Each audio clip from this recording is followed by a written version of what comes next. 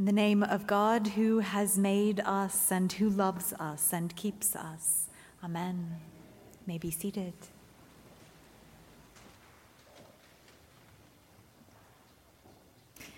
If you had faith, you could say to this mulberry tree, "Be uprooted and planted in the sea." There are nearly 70 different varieties of mulberry trees in the world, none of which grow underwater. They favor temperate climates. They grow quickly and happily tolerate wind and drought and cold and even salt. The wood of the mulberry tree is tough and hardy, and it resists decay well. Its leaves spread broadly to provide ample shade, except where they are consumed as the exclusive food of silkworms. In many places, mulberry trees are considered invasive until you've sampled its fruit. The genus name of the mulberry tree is Morus, which is derived from a Latin word that means delay, because it is the last tree to bud in the spring, when all possibility of frost has passed, and so in ancient times it was called the wisest of trees. And the resulting fruit, which resembles blackberries, might be white or red or black, but it is always sweet and tart and abundant. The berries are best harvested by shaking the tree and are best eaten immediately. Their juices are heavy and the skins are thin, so the fruit doesn't last very long after it falls from the tree. It's said that the only way to remove mulberry stains from clothing is with scissors. So mulberries, but no, I'm focusing my sermon on the wrong thing, which is the problem that the disciples were having as well. Anxious about their ability to do all that Jesus was asking of them, to be exemplary in generosity and love and forgiveness, even, in fact, especially when it would seem that generosity and love and forgiveness aren't warranted. Anxious about their ability to do all of this, the disciples beg of Jesus, "Lord, increase our faith." And all of our readings this morning focus in some measure on faith. How much faith did the prophet Habakkuk have, and how much did he ask of God's people when the land that God had promised them and in which they had established a comfortable life fell first to one enemy and then another?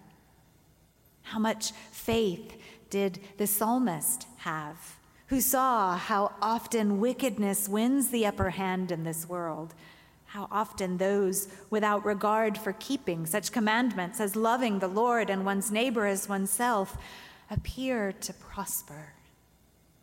And how much faith did Timothy have, or Lois, or Eunice, or Paul, or any who in the earliest Christian communities suffered for the sake of the gospel, for the sake of the good news that those the world called last and least and unlovable were first in the kingdom of God, who suffered for the sake of the gospel that Jesus brought life and immortality to light for all and not just for those who believed they had earned or deserved it. Lord, increase our faith. But the disciples may as well have asked Jesus for mulberries. You're focusing on the wrong thing. Jesus all but replies, "If you had faith the size of a mustard seed, and you do have that faith."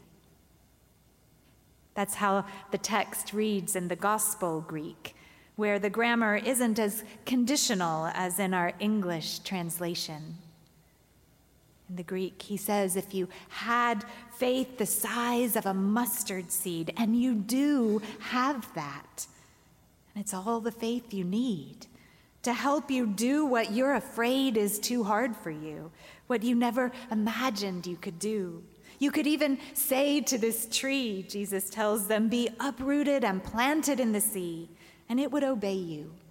So stop focusing on getting more faith and start focusing on using more of the faith you already have. What would more faith look like anyway?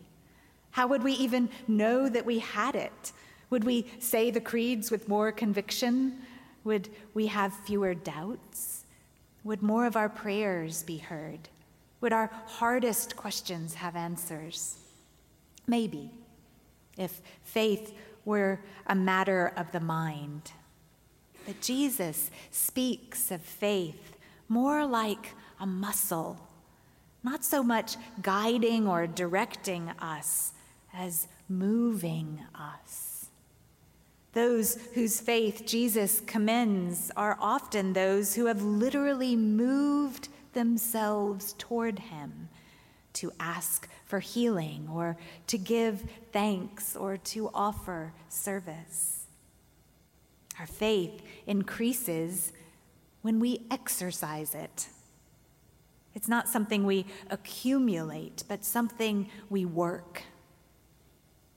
The Reverend Suzanne Guthrie writes, when Jesus talks about faith, he isn't talking about what you're doing in your head. He's talking about what you do with your hands and your feet, with your wallet and your privilege, your power and your time. Faith in Jesus, she says, is not shown by saying or thinking things about him, but by following him. If you had faith the size of a mustard seed, and you do, and it's all you need to say to this mulberry tree, be uprooted, which would be impressive, but wouldn't be the most useful demonstration of how God can work through us. Jesus only means that we would understand that remarkable things can happen when we use our faith, things we never imagined we could do. Habakkuk and the people of Israel would cling to their faith through years of exile in Babylon. The psalmists sing of faith that endures even when it seems to them that God is indifferent to their suffering. Timothy's mother and grandmother persisted in their faith long enough to pass it down to him in a time of persecution. The disciples' faith wavered, but that we now follow Jesus Christ is because of their witness. What remarkable things could happen when we use our faith? What have we done that is as impressive as uprooting a tree and planting it in the ocean? Oh no, that's focusing on the wrong thing again. The Reverend Barbara Brown Taylor remembers someone in her congregation who was unsure of faith, who worried that faith would require her to do more, to be more. But what if, she wondered, what if faith involved being who we already are and doing what we already do, but with one difference, namely that we understand ourselves to be God's people in and for the world? In fact, our faith will be strongest in those extraordinary moments of test or temptation or trouble. Our faith will be strongest in extraordinary moments if we exercise it in every ordinary moment we can, increasing our muscle memory of what it means to follow Jesus, what it means to practice generosity and love and forgiveness in all circumstances, when it is easy and when it is hard.